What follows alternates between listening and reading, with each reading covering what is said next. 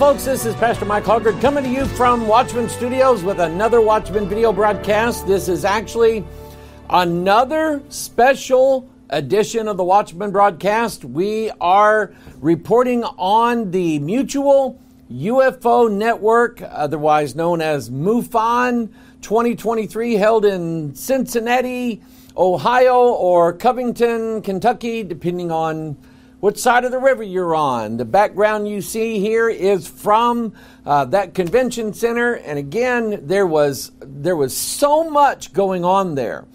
I was going back and forth between trying to listen to some of the speakers, to going back to the table to hear, to find out what's going on there, and maybe to talk to some people that we were giving our videos to. And it was just busy for those days. Last time, we reported on basically the first day and the most significant event that really stuck out in my mind. If you've seen the first part of this video series, the event that really stuck out in my mind was the lady who introduced this idea that the Unitarian religion is the only religion where everybody loves everybody. Because that was sort of the... how can I put it?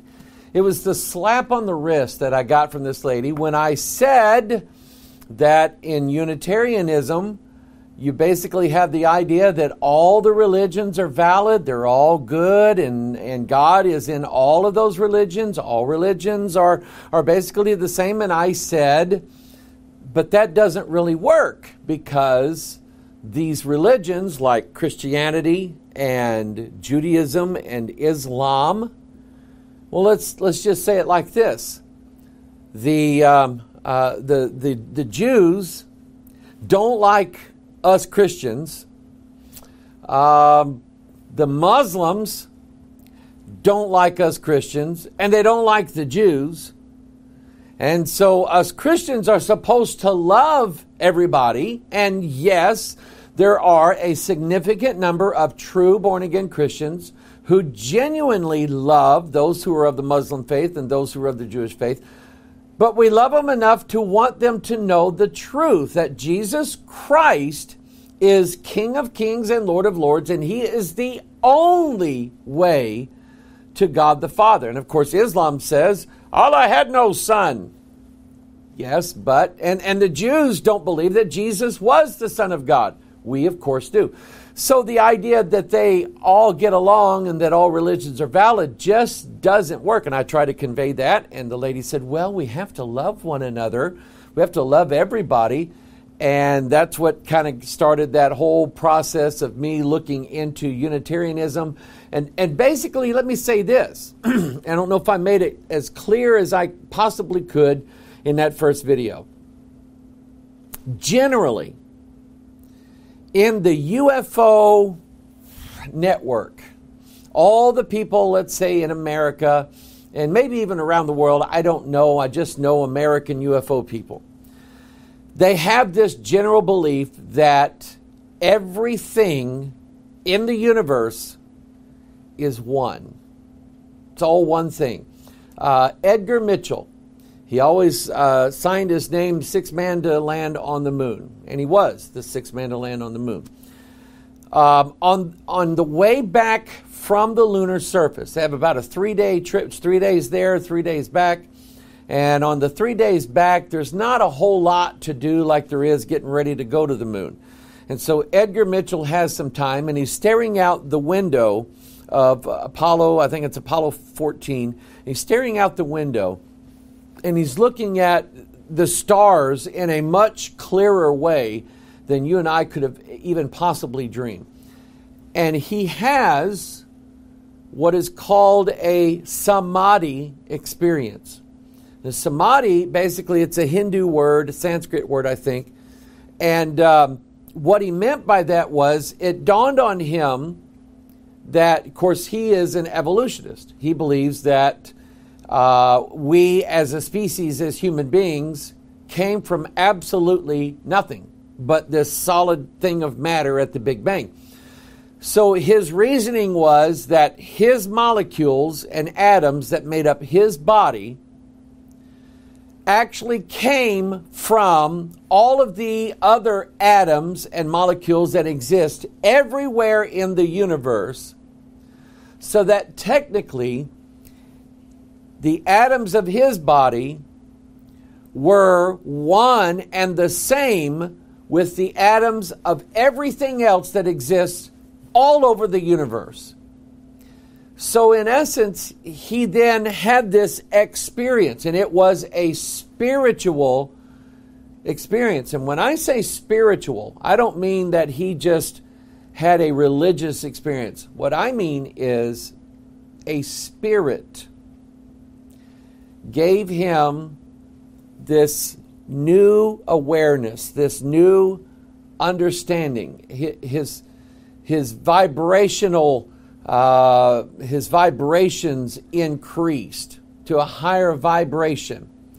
That's New Age term. His consciousness, and this is what we're going to talk about today, his consciousness was elevated to a higher realization that he, Edgar Mitchell, as the sixth man to walk on the moon, was basically one with everything that is, including whatever God is. So in essence, he believed, he's dead now. Now he knows the truth. Unfortunately, it's too late.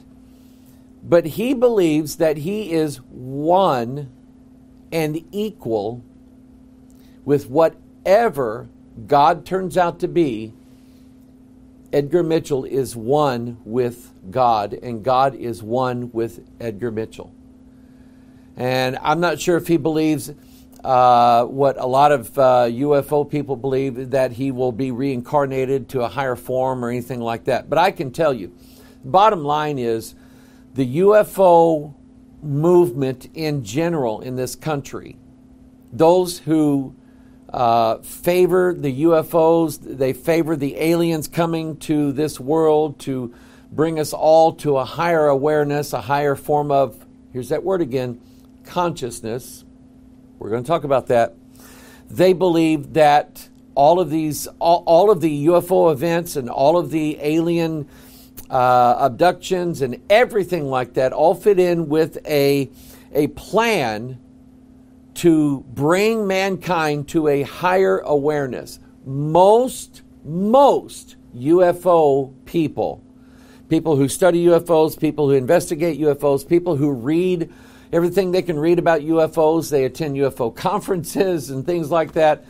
That's generally, it's almost like UFOism is its own religion, because that's in essence what they believe. You could equate UFOism and the religious principles behind UFOs and those who believe in UFOs with basically Eastern mysticism.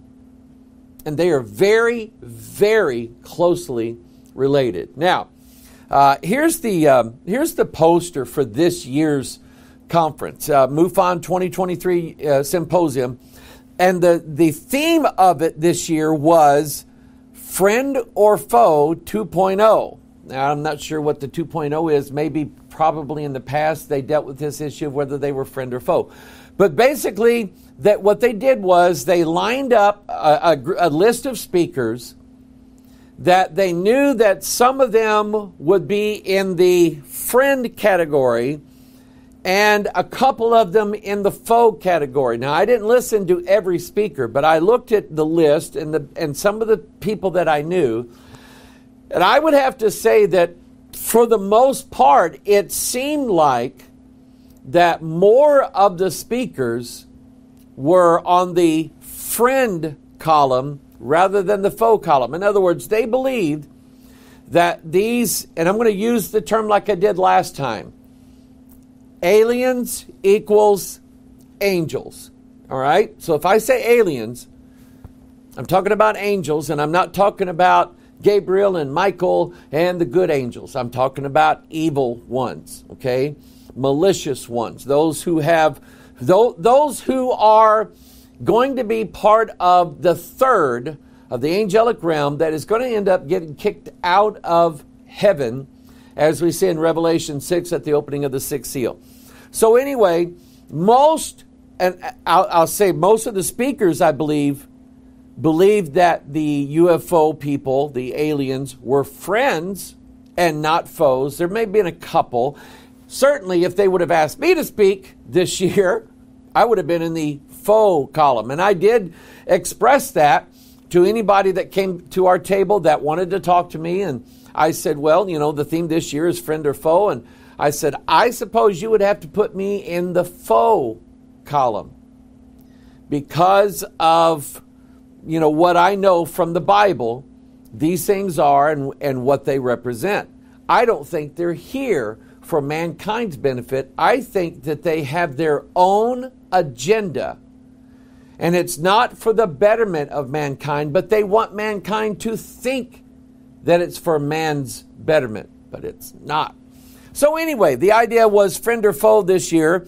And if I'm wrong about the majority of the speakers being in the friend column, I'm definitely not wrong when it comes to the vendors that were there. Different vendors who had different things to sell, whether it was shirts or whether it was books or coffee, or some guy did, and it was amazing. He did these 3D printings of different things related to like UFOs, things like that, and he had a dragon, and he gave me one. It was a 3D printed dragon, and I don't know how in the world he did it, but it was all one piece, and yet the dragon skeleton bent and moved and things like that. And it was just like, I'll have to show it to you next time, but it was just amazing. But I would say that the majority of the vendors that were there, and probably the majority of the people who came to listen, would be putting the aliens and the UFOs on the friend column as opposed to foe column. So I know I'm there in enemy territory trying to get across the idea that these are not our friends. They're not here for the betterment of mankind. They are here for the destruction of mankind. And I believe that God has written this down in His Word. In fact, the verse that came to me today concerning today's topic, 2 Thessalonians 2, and something that Paul said that just got my attention. I've read this several times. I've used it in several videos that I've made. But let me read this part. Now we beseech you, brethren, this is 2 Thessalonians 2:1. We beseech you, brethren, by the coming of our Lord Jesus Christ. So I want you to think about this. We have the aliens coming, and then we have Christ coming. Do you think that Christ is leading the aliens to this world and telling the aliens, all right, make this place a better world, would you? Because, I mean, I've tried, and they're not doing it.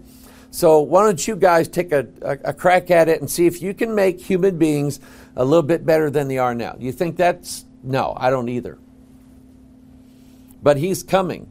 And when He comes, He says, by the coming of our Lord Jesus Christ and by our gathering together unto Him. So think of it like this. Christ is coming, and just like the parable of the wheat and the tares are gathered first, and that is the evil angels, aliens, whatever you want to call them, are going to join everybody together like harvesters taking all these wheat stalks or these tare stalks and binding them together in bundles. Because you can tell the difference now that harvest is here. And then taking the wheat bundles, binding them together and putting them in the garner of the Lord Jesus Christ. And so you have two gatherings. The gathering of the evil, gathering of those who belong to Jesus Christ. And so he says in verse 2 that you be not soon shaken in mind, nor be troubled, And troubled is a word related to tribulation. Look it up. Look up every occurrence of the word tribulation, and in several cases you'll see the word troubled. That, or be troubled, neither by spirit. So don't let spirits trouble you. Because they do. They do a good job of it. Nor by word, nor by letter, as from us. So the guy that came to me and said, hey, you know, they found new manuscripts of like Moses that Moses wrote, and the church has been suppressing them, and they have new commandments in there. And no, I've not heard of that, but even if I had heard of it, I would reject it. Nor by word, nor by letter as from us, is that the day of Christ is at hand. And then here's what's been on my mind this morning. Let no man deceive you by any means. And that's basically what we're going to talk about today. One of the speakers that when we were preparing to go to Mufon, I kept looking at the list of speakers that they had, and I'm going, yeah, I want to hear these guys speak, because some of these I've heard several times before. The one I'm going to talk about today is a man by the name of Grant Cameron. He is known as a UFO historian, and you can go on YouTube and type up Grant Cameron. He's got, hundreds of videos out there where he does speaking engagements at UFO conferences all over the world. He does podcasts for various people. He has his own podcast, I think, that goes out every week. And Grant Cameron basically is a guy, and to his credit, the guy's got a mind like a steel trap. Okay, I mean, he remembers and can recall so much information. The guy definitely is plugged into the whole of the UFO. I don't know if you call it a UFO syndrome or whatever, but he's plugged into it pretty deep. There isn't much that goes on in the area of UFOs or alien contact or anything like that. There isn't much that he doesn't at least research and know something about, and is able then to adequately speak on that subject, giving out, of course, his own ideas and his own theories. And one of the things about him, he's Canadian, so he has a Canadian accent. He doesn't have a boat, he has a boat. Okay? And, but anyway, he speaks 100 miles an hour. I mean, he just talks and talks and talks and talks.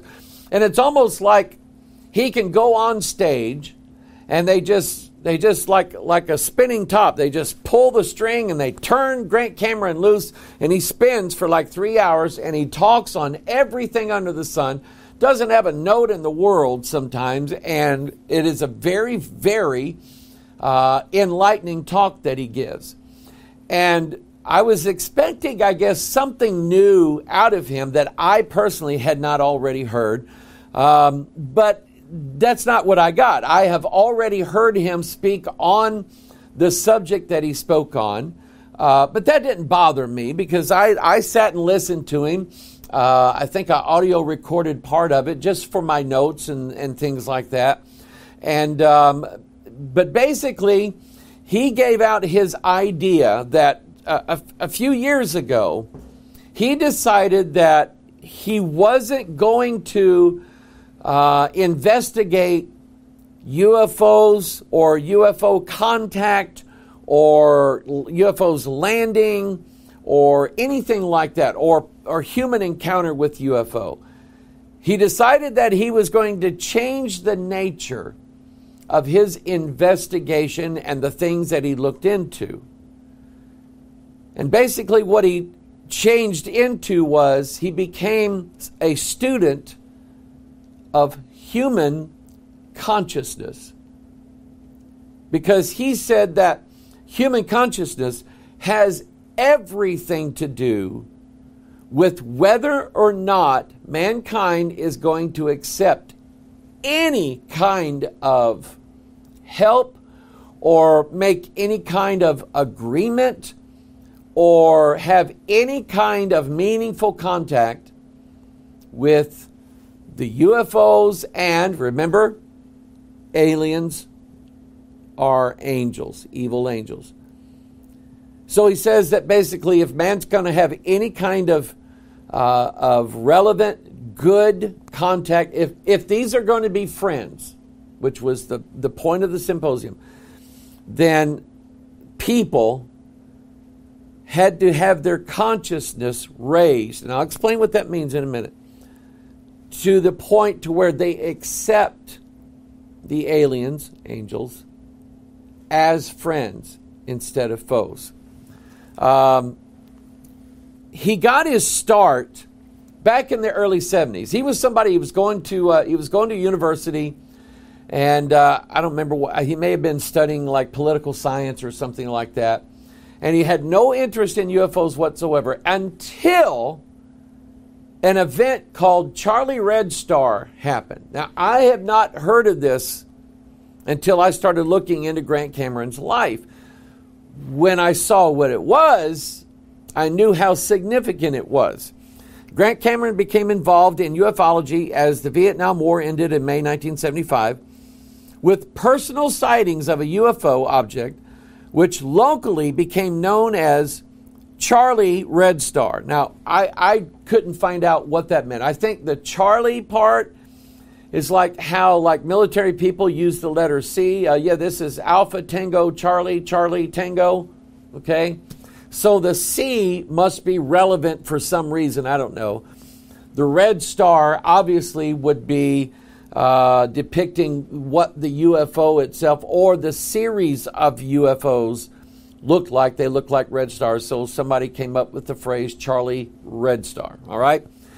But anyway, Cameron heard about this, and then he saw it. So they became locally known as Charlie Red Star. You see that Grant Cameron finally wrote a book about it, True Reports of One of North America's Biggest UFO Sightings. The sightings occurred in Carmen, Manitoba, about 25 miles north of the Canada-U.S. border, which is probably why you and I didn't hear so much about it, because it didn't happen in the United States. And let's be honest, us Americans, if it don't happen in America, we don't know that it doesn't happen. Okay? I mean, that's just how we are as Americans. So this takes place just 25 miles north of the border, but in America, we're like, I've never heard of it before. But it was a significant event, and it wasn't a one-time event. It was an event that took place over days, and if I remember right, took place over weeks. There were multiple sightings. So that, and here's some pictures of remember, this is the early 70s. Nobody's carrying around iPhones at the time, okay? And there just happened to be some people who had cameras, and they took these two pictures, and I think there may be a couple more, but there's not much. The one on the lower right-hand side really has my interest, because I've seen videos of UFOs that look very, very similar to that. But anyway, what happened was, when people started reporting that just about every night UFOs were being seen or in and around this area, well, naturally, it got people's curiosity up. They were going like, oh, man, I want to see one of these things. And what happened then was, you had people who've got their cars all parked up and down the highway at certain spots where the UFOs had appeared at a previous time. And everybody's sitting out in lawn chairs. They've all got like 8mm cameras, and they've got they've got their Polaroid cameras. They're going to take pictures, some with 35mm cameras. Basically, you've got all of these people who are waiting on these UFOs to show up. And there was a couple occasions where it did happen. Thus, that's where the pictures came from. But what's funny to me is that when this event happens, apparently a Hollywood director who was gathering all the stories he could about UFOs for a movie that he was going to make, actually used this event, Charlie Red Star, and he wrote it up as a scene in his movie about UFOs, and you may have heard of it, called Close Encounters of the Third Kind. Here's the scene. Do you remember the scene where Roy Neary and the little boy and his mom, they're out here on this road, and there's this farm family with these two girls and a mom and their big dad. You know, he's a I think he's passed on now, but he was a very good Hollywood character actor. But anyway, after this night occurred, the next night you have all these people sitting out. You've got these old people eating, playing cards, eating Kentucky Fried Chicken. If you haven't seen the movie, go see it. And if you have seen the movie and you can watch it again, go watch it again, because that scene of Charlie Red Star and all these people gathering along the side of the road actually happened. And Steven Spielberg wrote about it and put it in his movie. Now, the Mufon write-up on Grant Cameron said this: these sightings, the Charlie Red Star sightings and so on, led to a decade of research into the early work done by the Canadian government into the flying saucer phenomenon. From here, Cameron proceeded to do almost 2 decades of research into the role of the President of the United States and intelligence officials in the UFO mystery. So basically, everybody that's in the UFO movement, they have their own particular field of study. In other words, there's some people who study UFOs and aliens that focus on the moon. They believe that there are bases on the moon. I've seen some of the pictures that they purport to be buildings of different kinds and so on. And I'll be honest with you, they're so grainy and blurry that I just, I'm just like, man, I don't know if I can see that or not. However, I have seen with the advent of some of the newer cameras that are out on the market now, the Nikon P1000 and others, whose lens is so good, it's able to pick up very, very close shots of the moon. And there are people who basically aim their cameras at the moon almost every night, and there are video images of objects flying, landing on the moon, coming up from the surface of the moon, flying around the moon.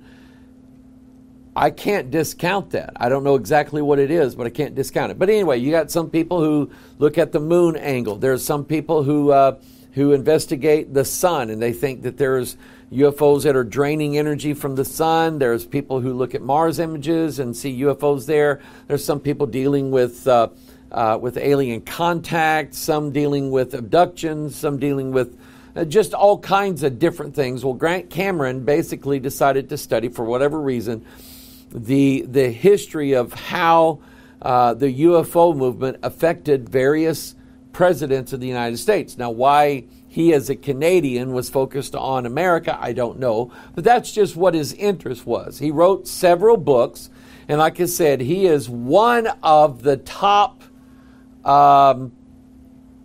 speakers that there is. In other words, if somebody decides to have a UFO conference and they can get Grant Cameron to come and speak at this conference, they know that there's going to be a lot of people show up to hear him talk. He's just that popular. And if you watch some of his videos, and I want to encourage you that if you watch his videos and you watch some of his speeches, be careful. And I'll tell you why in a little bit.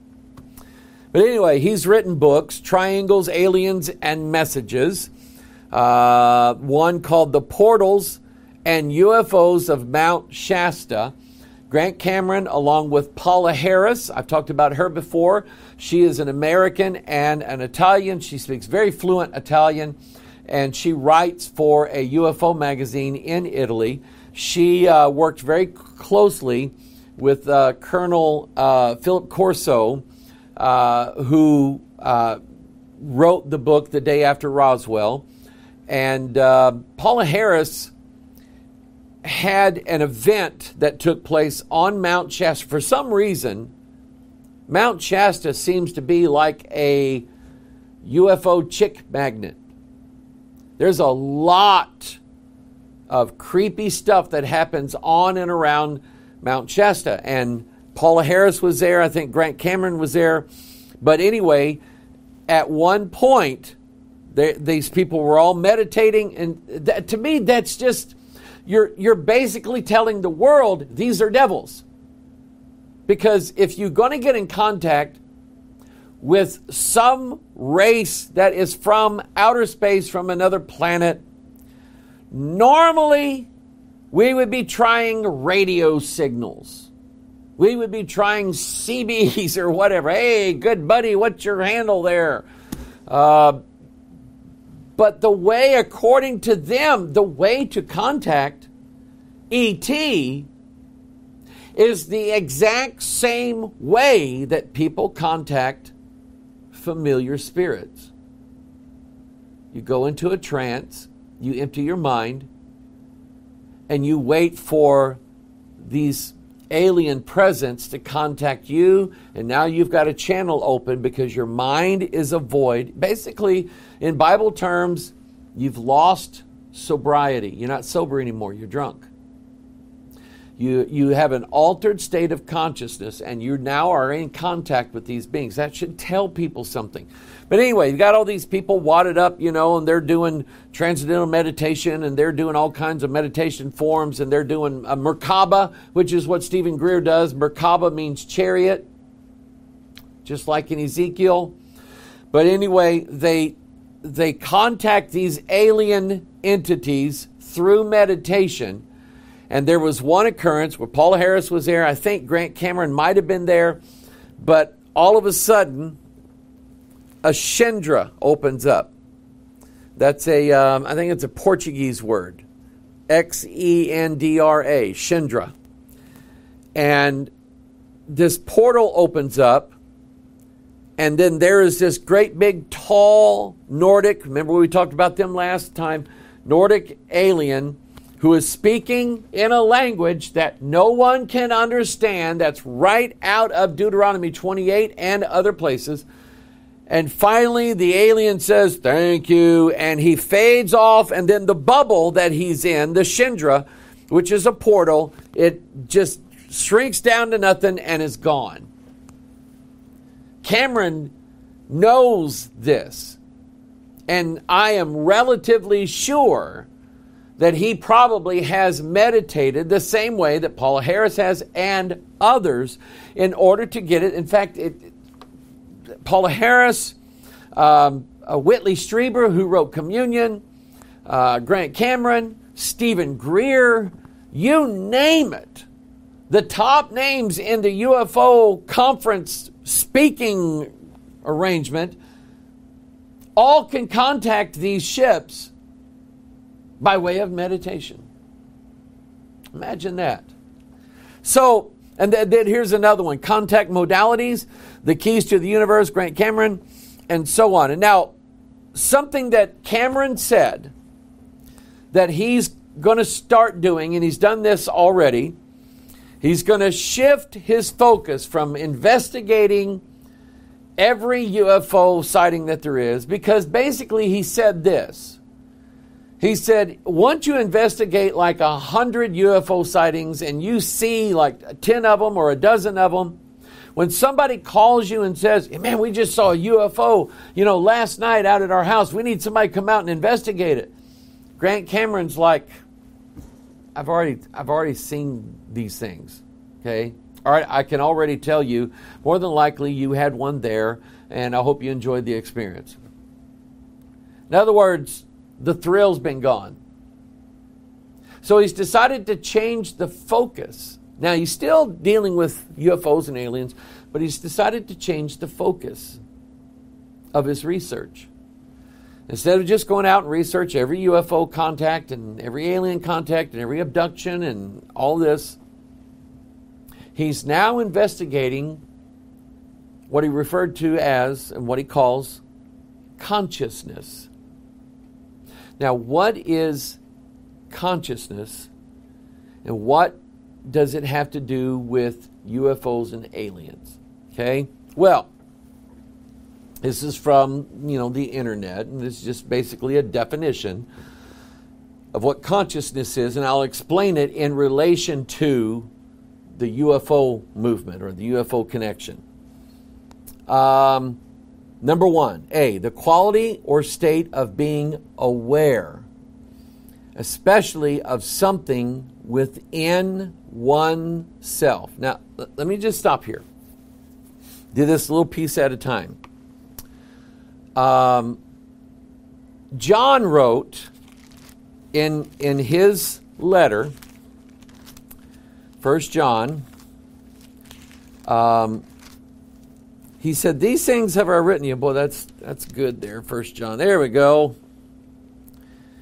He said, "These things have I written unto you, that you may know that you have eternal life." Okay? We old preachers used to call it a know-so salvation. Are you saved? Yes. How do you know? I just know so. I know, me personally know, that my sins have been forgiven. My name is written in the book of life. And I know this, and I'm aware of it, and I'm conscious of it because of what I read in the scriptures, what I know the promises of God are. Here's one of them. If we confess our sins, He is faithful and just to forgive us our sins and to cleanse us from all unrighteousness. So right here is a reason why I am not, nor will I ever be, a Roman Catholic. Roman Catholics don't believe that you can be forgiven by a priest of all unrighteousness. They believe that you must do some form of punishment, like praying. How did prayer become a punishment? That you have to perform some act of punishment and penance on your part so that your sins could be forgiven. But that's not found anywhere in the Bible. So I have a knowledge in me, and I am consciously aware of the fact that when I confess my sins to God, God forgives me of those sins, and I am forgiven. That's my consciousness telling me that. My consciousness has been raised to the level of, I know I'm saved. I know I'm going to heaven. It's not just a belief with me. It is a knowledge. It is a knowledge that surpasses, it is above every other knowledge in the world. So when the scientists tell us that the universe is 13 billion years old, I know for a fact that it's not. I know it for a fact. I know from reading the Bible that it couldn't be more than about 6,000 years old. Okay? I know that. So, whereas before a person is saved, they may think one thing about evolution or things like that, but when they are saved and they are given a new heart, a new mind, a new way of thinking, then their consciousness has changed. Their awareness of the world around them and the people around them and the problem of sin and what to do about sin and how to get rid of sins and how that God will forgive you of all your sins. You become aware of that. I'll never forget Keith Crum, bless his heart. His two twin sons, they tried different religions and so on. Finally, they start coming here to Bethel, and their dads, they're at the ER. Their dad's real bad sick. We get to his hospital room from the ER, and everybody leaves. And so I told his two sons to go get some lunch. I want to talk to their dad. I talked to Keith about 15 minutes about his soul. And I asked him, Keith, would you like to know you're going to heaven? He said, yes, I would. We prayed, and God saved him from that moment. And not 5 minutes after that, the doctor came in and told him he had cancer, and there probably wasn't anything they could do about it. 3 days later, he's out of the hospital. His sons are taking him to get his medicine. And Keith says, boys, I don't know how else to say this, but I feel like I've got someone living inside of me. And I'm just like, amen. Hear this guy. He's a Christian for 3 days. Never read anything out of the Bible except what I gave him there in the hospital room. But he knows for a fact that Jesus is living inside of him. That's consciousness. That is being aware of something. And that awareness came from the indwelling Word of God in him, the Holy Spirit. Back to this. The state or fact of being conscious of an external object, state, or fact. C. Awareness, especially concern for some social or political cause. The organization aims to raise political consciousness of teenagers. The world right now is trying to make everybody aware that, oh my goodness, the earth is either the polar ice caps are going to freeze over or they're going to melt. We don't know which one it is, but we know we need to stop it.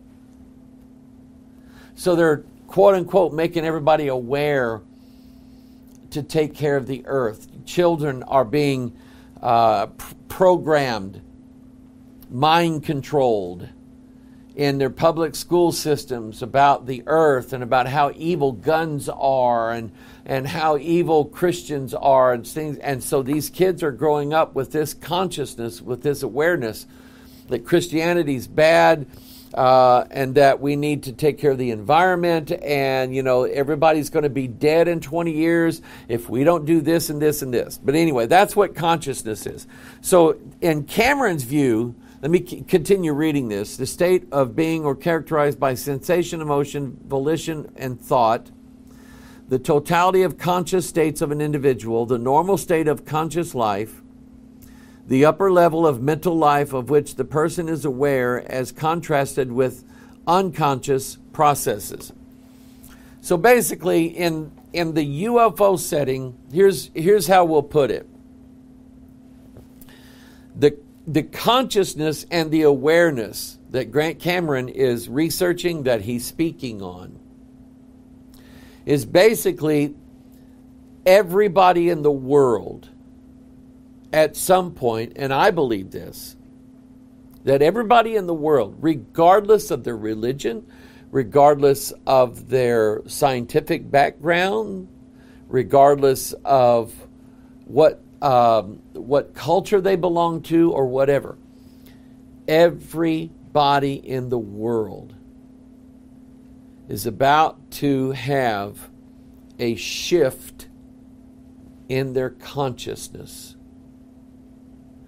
They're about to have a knowing of things that have been, are, and will be. Whether they believed in them in the past or not, there is going to be a paradigm shift. I'll explain that. A shift in consciousness and awareness that the UFOs are real, the UFOs are inhabited by beings, and that those beings are friends of our planet. And they're friends to mankind. And so they're here to make our lives better by giving us technology that they have that's going to enable man to live for extended lengths of time, maybe even forever, that's going to allow mankind to be able to take himself from his home planet to planets way beyond Earth's solar system. Yes, that kind of consciousness, that kind of awareness. And so if you have people that don't believe that now, and if you sat down with them for hours and laid out all kinds of evidence, they still wouldn't believe it. One of these days, they're going to. Okay? So, why consciousness? Why is Grant Cameron so focused on this? Well, number one, why are there so many sightings of various, sometimes weird sizes and shapes of UFOs? Why are there right now, it seems like there's an increase in the sightings, and there may well be. But definitely there's an increase in the number of videos, photos, recordings, whatnot of UFOs. And why are they in so many different shapes? Why don't they all look like rockets? Or why don't they all look like saucers? Why don't they all look like cigar-shaped things? Why do they look weird in some cases where you can't define that?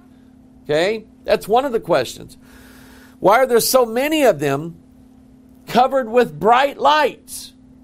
If they don't want us knowing that they're there, and they're here on some sort of a secret mission where they don't want to be caught, they don't want to be seen, because that might break the prime directive. We can't interfere with the evolution of that society until they learn how to build warp drive themselves and so on. That's Star Trek, But why are there so many of them covered with bright lights?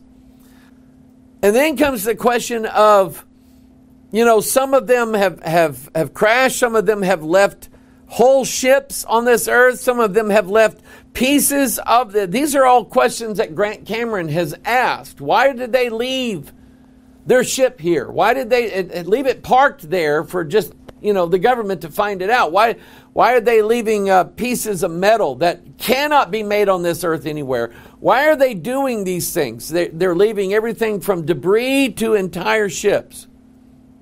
Why is it that they are leaving what amounts to very complex patterns in wheat fields, rice fields, cornfields, in other words, crop circles? Grant Cameron calls it the wow factor. In other words, you'll have some people that are sitting out on their porch at night and they're just looking out at the stars. They live outside of the city so they can see the stars real well. And all of a sudden, they see these multicolored blinking lights and they're approaching them, and the people on the porch are just going, look at that, look at that, look at that. And then it lands, 50 yards away from their porch, and they're starting to get scared a little bit, and maybe they take a few pictures and taking video, very shaky video, and the thing sits there for a while, and then it zooms off again, which has happened. Why did they do things like that? Okay? Why is it that they want mankind to know that they're there? Well, let's go to the scriptures. So number one, why are there so many sightings of UFOs? I believe that they want mankind to know that one day, maybe soon, they are going to be the dominant apex species on this planet. They want man to know, here we are, we're coming, and when we come, we're going to take over. We're dazzling you right now with all the different shapes, with the ability that we have to just be sitting still and then just be gone instantaneously. We want mankind to know that we're coming and we're going to be in charge. Proverbs 28:2. For the transgression of a land many are the princes thereof, but by a man of understanding and knowledge the state thereof shall be prolonged. Psalm 119, 161. Princes have persecuted me without a cause, but my heart standeth in awe of thy word. So 2 verses here. One of them is telling us the reason why, and we have to bring God into this. We can't just say, oh, these aliens, they're coming and even not even God can do anything, and it's going to change everybody's religion, and everybody's going to freak out because their religion's no good, and that's going to disprove God somehow. Do you think God really is aware of some people that live, a billion light years away, that if they ever make it to Earth, the show's over and nobody's going to believe in God anymore? Do you think God is worried about this? God is the one who's setting this up. God is the one who's in charge of this. So he says in his word, for the transgression of a land. And ask yourself this question: is America a sinful nation? We are evil. We are evil in this country. And it's not just our leaders either. It's the average American. He is evil. He's a drunk. He's a dope fiend. He's a fornicator. He's a child molester. He's a homosexual. He's everything that God said don't do. That's your average American right there. And God says, because of those transgressions, you know what I'm going to do? I'm going to send thousands upon millions of principalities. Remember who we wrestle against? Principalities and powers. That verse is talking about that. For the transgression of a land, many are the princes thereof. But then he says in Psalm 119, princes have persecuted me without a cause.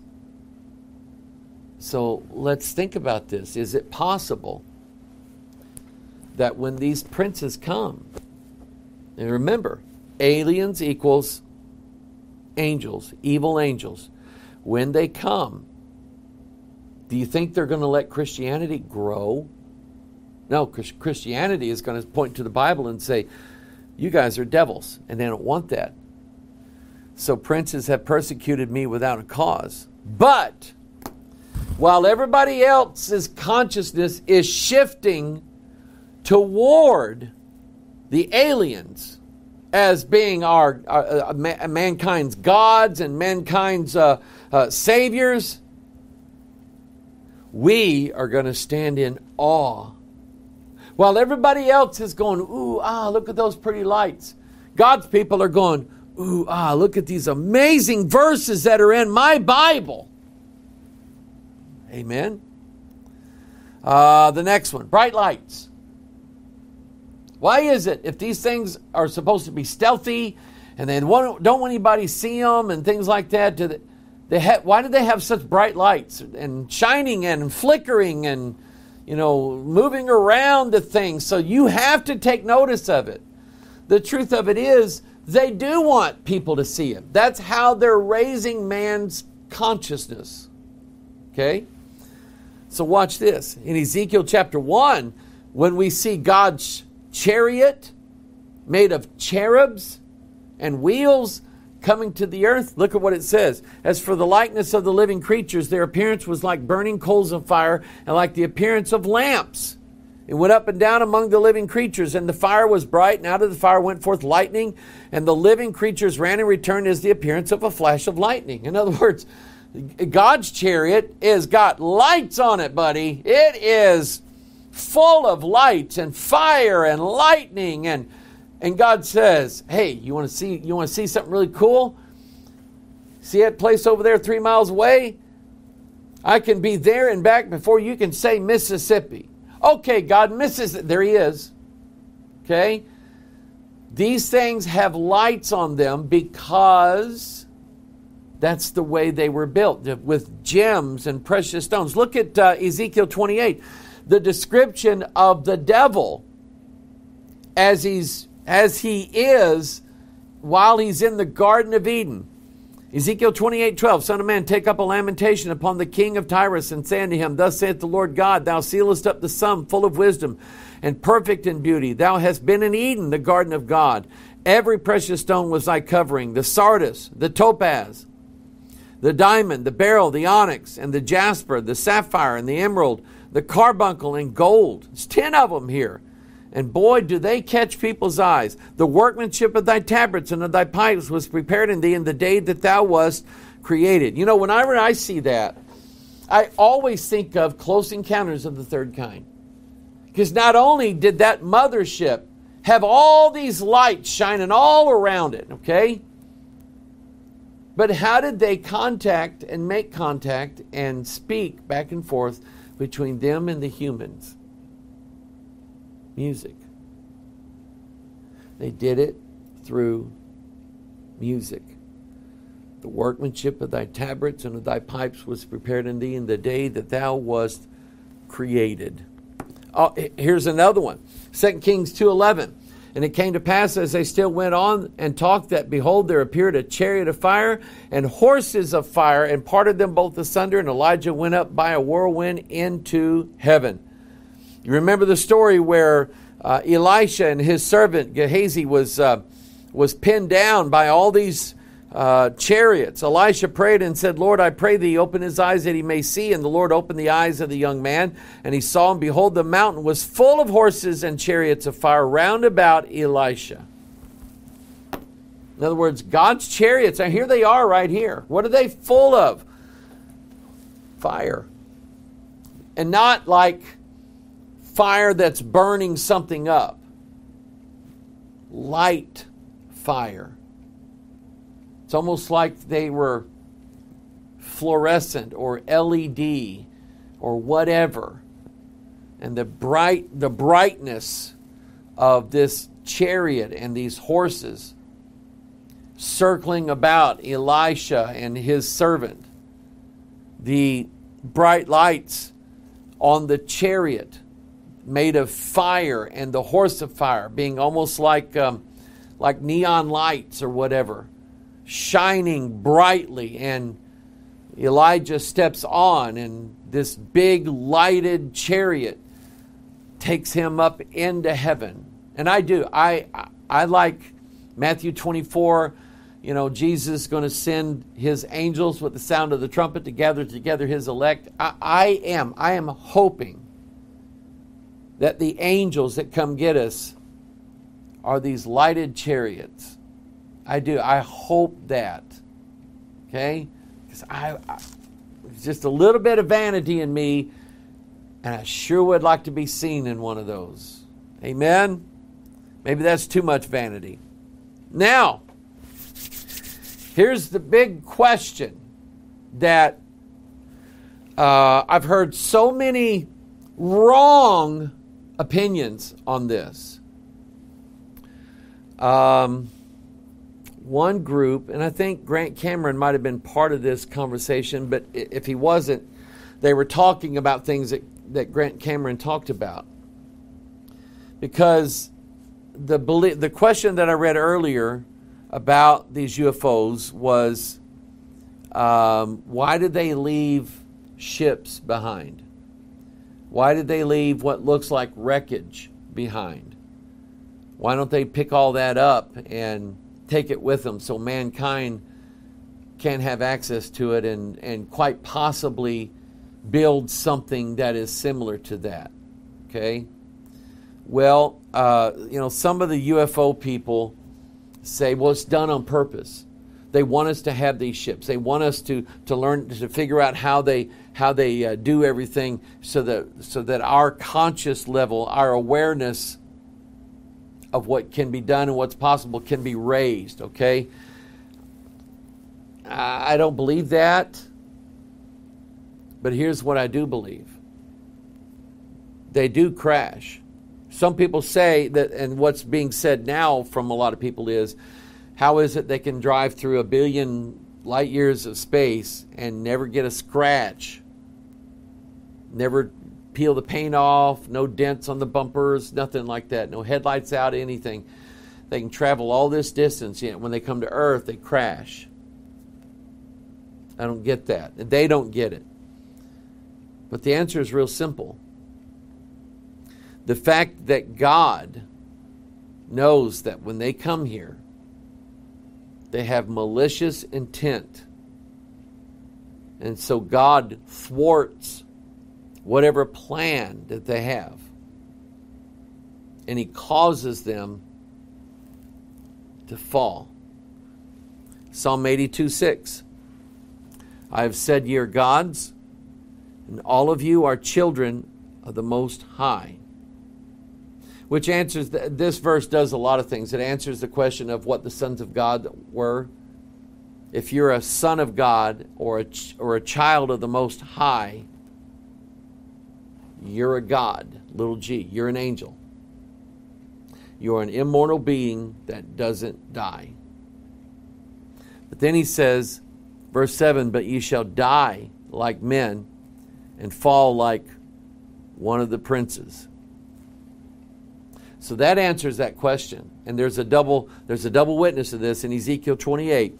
Therefore thus saith the Lord God, because thou hast set thine heart as the heart of God, behold, therefore I will bring strangers upon thee, the terrible of the nations, and they shall draw their swords against the beauty of thy wisdom. They shall defile thy brightness.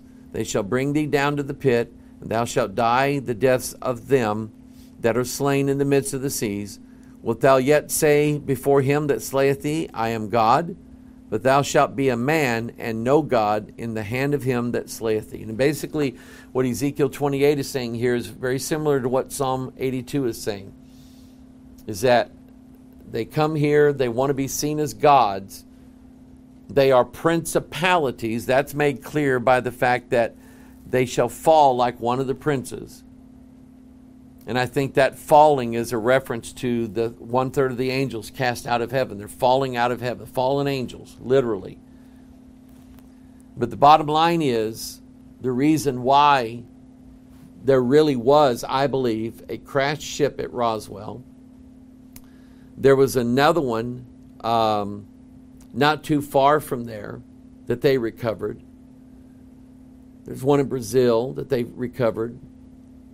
There are ships that seemingly are in perfect working order and ships that are badly damaged, but for some reason they left them here. And God is saying, this is a real thing now. The princes have fallen, and the occupants of these UFOs, rather than being immortal, they're going to die just like men die. So in the Roswell event, supposedly you had 2 or 3 alien bodies that were taken away. Colonel Corso saw the bodies while they were being transported from Roswell up to Ohio, to the Air Force Base up there.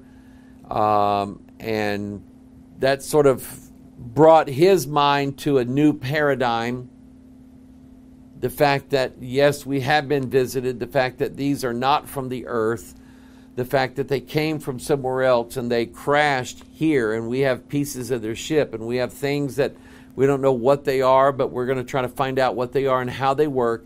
And we're going to keep those secrets so that we have an advantage over all of our enemies, like the Russians, the Chinese, or whoever wants to mess with us. Whoever wants total global dominance is going to have access to these machines and to the things that make them work.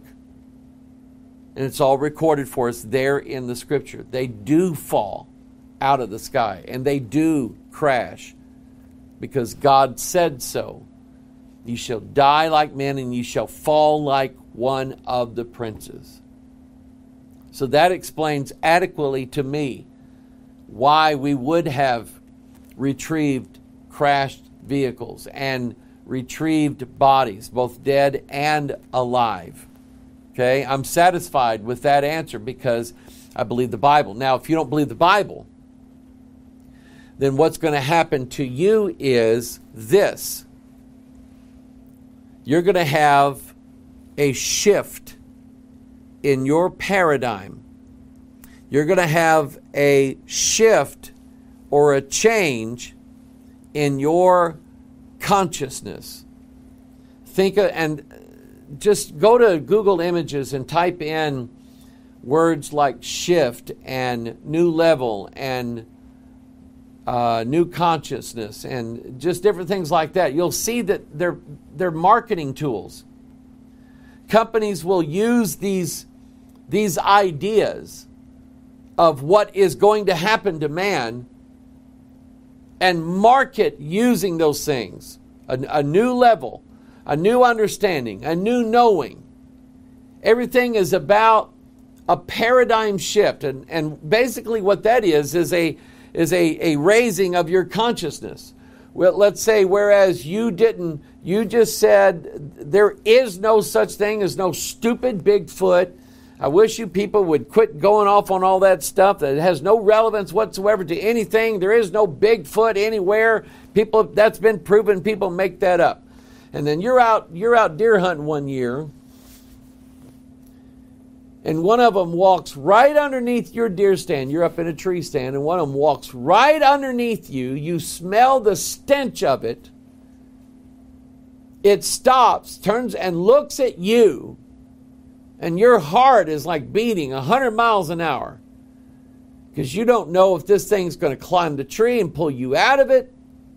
You don't know if you should shoot the thing or what. But once it walks off, you sit there for a while and let that soak in. And now you believe. You may not tell everybody, but you believe. You just had your whole worldview changed. Just like that. You just had your outlook, what you thought was real, what you thought was possible versus what you thought was impossible. Your cousin who's all the time trying to tell you about Bigfoot stories and you just hate it when he comes over. But now the next time he comes over, you're going to get him alone somewhere and you're going to have a little talk with him. What's happened? You've had a change in your consciousness.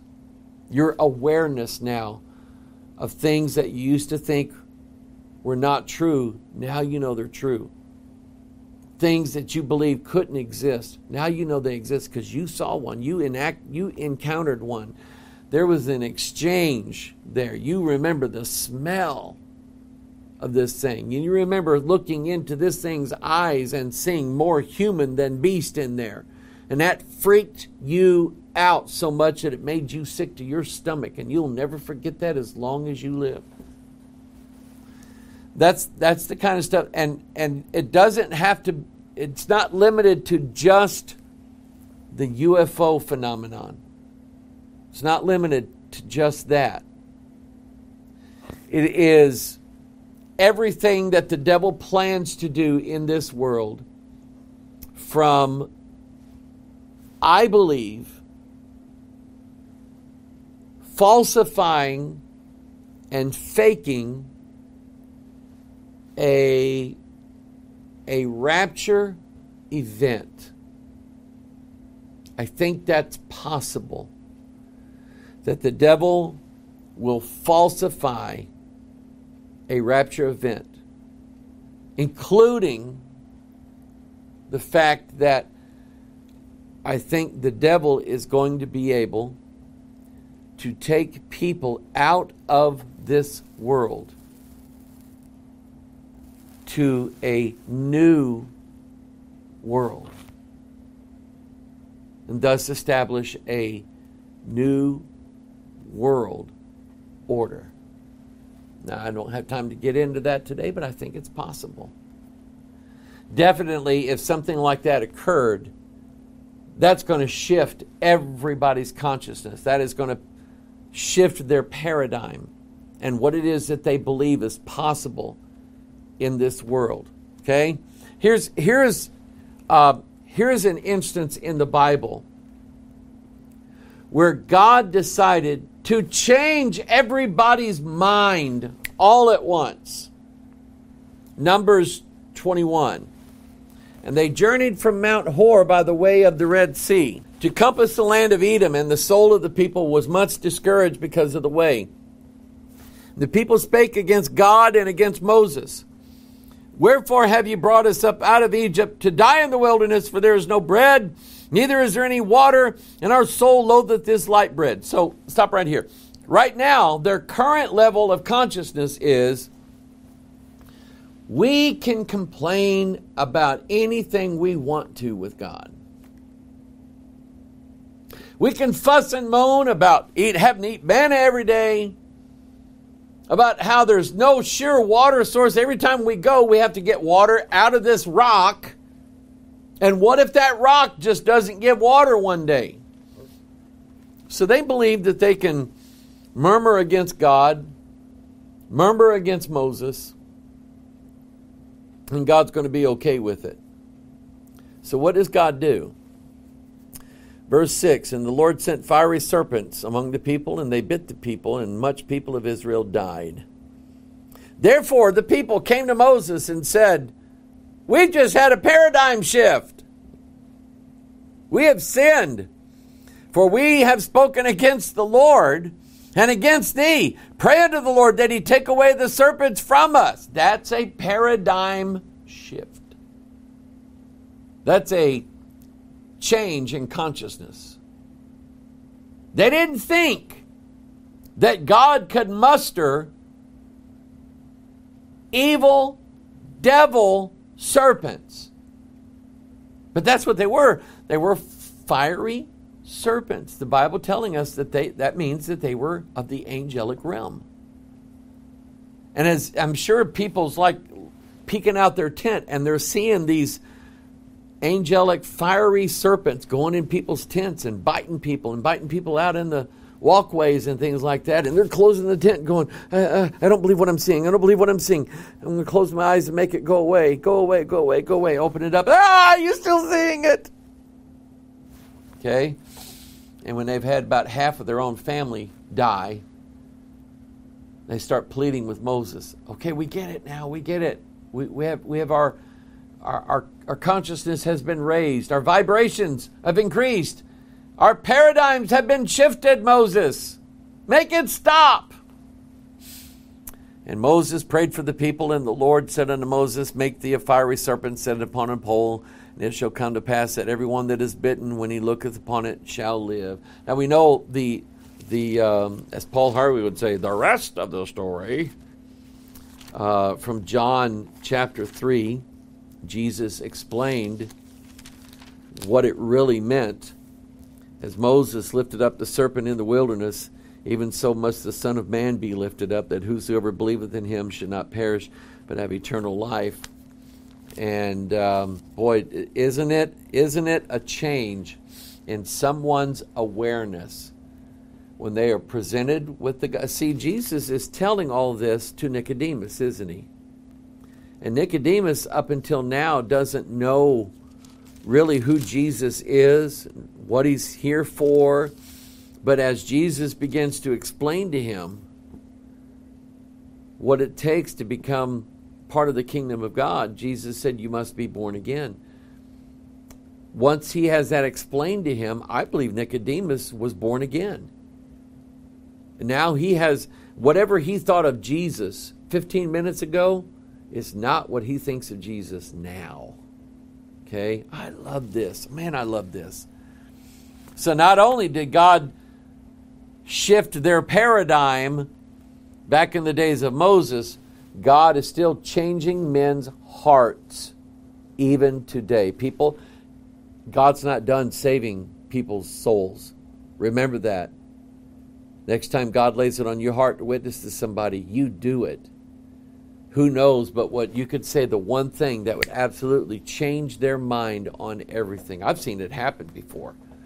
And buddy, it's a glorious sight. So, here's why I picked that particular story. Take a look at this. I've used this before, but it never ceases to amaze me. Dr. Stephen Greer is the ER doctor, the UFO believer. He is friends with UFO people. He's been on their ships, okay? And Stephen Greer practices Merkaba mysticism, which means that he gets in contact with chariots, UFOs. And he can call them down from heaven. He'll put out a call in meditation, and they'll come down and appear in various forms. In some cases, I've seen the videos where they form as these big amber lights off in the distance. There's 2 or 3 of them, and everybody's like, ooh, ah, oh, wow, and cursing and everything like that because they're so fascinated by this. Now their consciousness has been raised. And then in this case here, we have a Close Encounters of the Fifth Kind gathering together, initiated by Stephen Greer and his company. And all of a sudden now, someone takes a photograph of a flying, fiery serpent. And notice that it lands on this guy's forehead where his pineal gland is. And Greer said that this man actually had a Kundalini experience. In other words, he had his pineal gland opened and he received all of this occult illumination. And now he thinks differently, he acts differently. His whole life has been altered. The way he thinks is different. Food tastes different, I'm sure. Is there a chance that this guy is going to leave that and come to the gospel? Probably not. So that's the danger of it. And this is what Grant Cameron is all about. He's all about changing people's consciousness. And he's going to do it. Here's another illustration of it. We have the false prophet in Revelation chapter 13. And when we look in verse 13, and he doeth great wonders, so that he maketh fire come down from heaven on the earth in the sight of men, and deceiveth them that dwell on the earth by means of these miracles, which he had power to do in the sight of the beast, saying to them that dwell on the earth that they should make an image to the beast, which had the wound by a sword and did live. So the false prophet is going to raise everybody's consciousness. He's going to have great wonders that are going to take place, and fire come down from heaven, and all kinds of neato magic tricks, and it's going to change everybody's consciousness and what they're aware of as being true. And then they're going to believe that this image of the beast can speak, and that it should be worshipped, and it's going to be worshipped, and anybody who doesn't worship it needs to have their head cut off. They're going to be killed. And oh, by the way, we got a mark we're going to put on everybody on their right hand or the forehead. And whereas of now, you can't get everybody to do that. But I guarantee you at this time, when the false prophet occurs, he's going to change everybody's consciousness. He's going to change everybody's paradigm. And they're going to believe now that taking this mark and persecuting saints is what the gods want them to do. And yes, I said the gods, because that's who's coming. He does it. Satan always does it. Little steps at a time. In other words, you don't go from a complete non-believer to instantaneously having your third eye open. Your consciousness now is opened up, and you now believe in aliens, and you believe in UFOs, and you know all of this stuff. Does it one step at a time. Like here in Kundalini, the serpent starts out in the bottom of your spine and coils up. The 33 bones of your spine touches your pineal gland.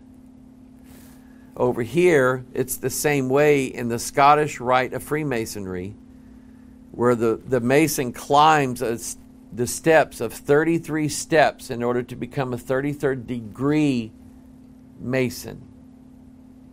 And by the time he gets to the top, by the time the serpent reaches pineal gland or the person attains to the top, he's had his whole paradigm shifted. It's not impossible, trust me, it's not impossible for men who are Masons to leave Masonry and become a Christian. It's not impossible. I know people have done it. Okay? And what a joy that is to see that. But generally speaking, someone who gets all the way to the top of Masonry, they just almost don't change from that because they've had their paradigm shifted. They've had their consciousness changed. They are now aware of a different set of rules and guidelines, of a different gospel. They're aware of that. And let me show it to you like this in the UFO movement. We start out in 1947 with Kenneth Arnold, who sees these, they sort of look like boomerangs. They called them planform-shaped objects. Now, the news media called them flying saucers because Arnold said the way they were flying, it looks like saucers skipping across the top of the water. And so somebody in the news media referred to them as flying saucers. That's where the name came from, and it just stuck. But that's not what he saw. But basically in 1947, he makes big news because he says he sees these things. And then not too long after that, we have the news coming out that, yes, the U.S. Army captured a flying saucer just not too far from Roswell, New Mexico. Then the next day they come out and they change their story. But that original story come out, it still was in people's minds that, yes, they captured a real flying saucer. So now people's awareness of these things are different. Then you have, what was it? I can't remember what year it was where Orson Welles did the War of the Worlds radio broadcast, where everybody in New Jersey freaked completely out of their minds.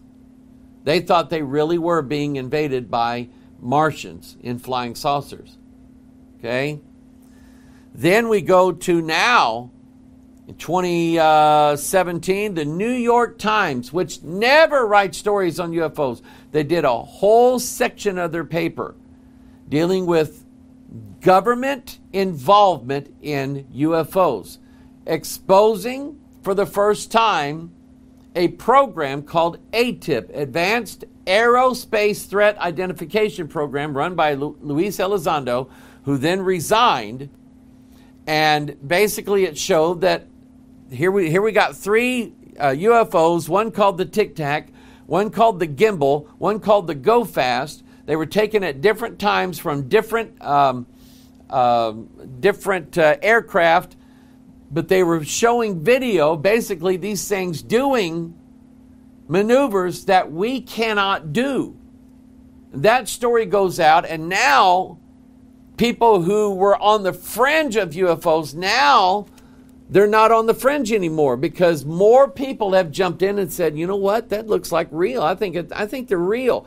And then a study goes out and is done, and it says that there are more Americans who believe in UFOs than believe in God. You see how we're shifting everybody's consciousness, raising everybody's awareness? And then we have David Grush, the whistleblower, who comes out and says, yes, we've got vehicles, we've got bodies, we've got everything here. Okay? So there's an increase in it. You have an increase of paranormal events, the shadow people, familiar spirits, increase in photo and video evidence fueled by social media.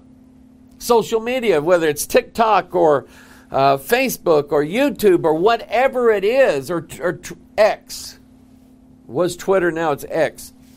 But basically these videos get taken and then they get shared with everybody all over the world. And what it's doing is it's increasing everybody's awareness that there are paranormal things that cannot be explained by test tubes and microscopes and things like that. They are real. They just don't know exactly what they are. But they know they're real. And so mankind's awareness is being shifted. And what is the end goal of it? Well, let's go back. We started out in 2 Thessalonians 2. Let's end in 2 Thessalonians 2. Because when the Apostle Paul said to not be deceived by any means, he knew what he was going to write after that. He knew he was going to tell people, there's a reason why I don't want you to be deceived. Because a huge deception is coming. 2 Thessalonians 2, verse 7. For the mystery of iniquity doth already work. Only he who now letteth will let until he be taken out of the way. And then shall that wicked be revealed, whom the Lord shall consume with the spirit of his mouth, and shall destroy with the brightness of his coming, even him whose coming is after the working of Satan, with all power and signs and lying wonders, and with all deceivableness of unrighteousness in them that perish, because they receive not the love of the truth, that they might be saved. And for this cause God shall send them strong delusion, that they should believe a lie, that they all might be damned who believed not the truth, but had pleasure in unrighteousness. God is going to allow this world to have their paradigm shifted and their ideas changed. And remember how the devil works. In 2 Corinthians 11:3, Paul said, but I fear lest by any means, as the serpent beguiled Eve through his subtlety, so your mind should be corrupted from the simplicity in Christ. He tells us to go back to Genesis to understand how the devil works. And when we look in Genesis chapter 3, it says, now the serpent was more subtle than any beast of the field. Now, let me explain this, okay? Let's say that this pen is the moon. You're going to go out at night and you're going to watch the moon, okay? Now, one of the things we know about the moon and the stars and the sun is that, well, you can't really stare at the sun unless you have adequate eye cover.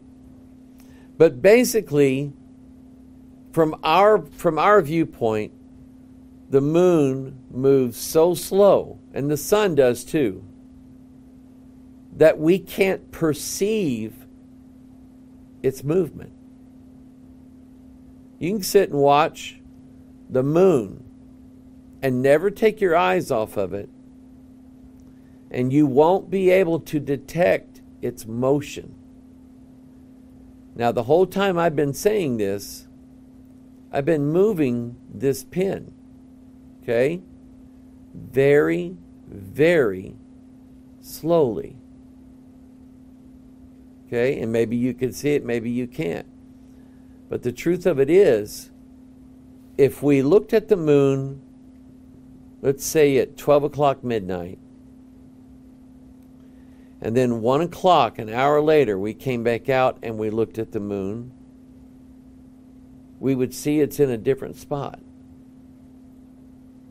And then we would deduce that, okay, the moon is moving. But the gradualism that Satan operates on is done so slowly that you never see it happen. And so, when it comes to deceiving people, he's good. Number one, yea hath God said. Doubt God's word. Number two, ye shall not surely die. Contradict God's word. Number three, for God doth know you shall be as gods.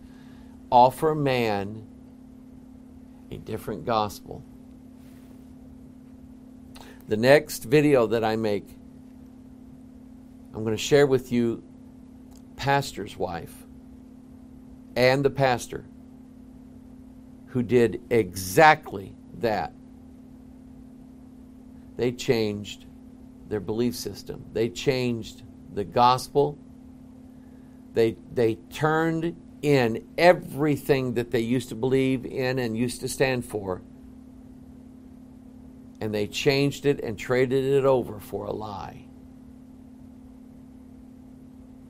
And I've prayed for this family. I prayed for this man. I prayed for his wife. But I'll tell you, the run-in that I had with her, I wasn't prepared for. But they fell for, what was it that Paul said? They fell for the strong delusion that they should believe a lie. And they did. Maybe it's not too late. Maybe because of what they have learned from Scriptures and the Word of God, maybe one of these days God will bring them back. I hope He does. I really do. I hope He does. And I hope that every year that we go to Mufon, the people who take our videos and are given the truth of the Word of God realize that they're being fed a big pack of lies. It's very subtle lies, but they're lies nonetheless. And these lies are going to lead them to being part of the people that God sends strong delusion to. The only people not affected by this will be the saints of the living God, because God says, Jesus told us it wasn't possible to deceive the very elect. So I would just ask you today, what would you characterize yourself as? The truly elect of God that believes everything that the Bible says, and you've built your whole life and your whole thought process on everything, on every word of God. And this book governs your life, it governs your philosophy, it governs your marriage, it governs your work, it governs everything about your life. Or are you out here in the wilderness of the UFO people and the paradigm shifters and the New Age people and everything else, where all kinds of weird ideas come into play, and they're telling you that all of these can be true? Basically, it's just set up to believe the lie. And I hope you don't believe it. This is Pastor Mike. I hope you've enjoyed today's lesson. I hope it's been encouraging to you and uplifting to you. And I hope that you give heed to the warnings of the Word of God. We'll see you in the next video. Take care. Bye-bye.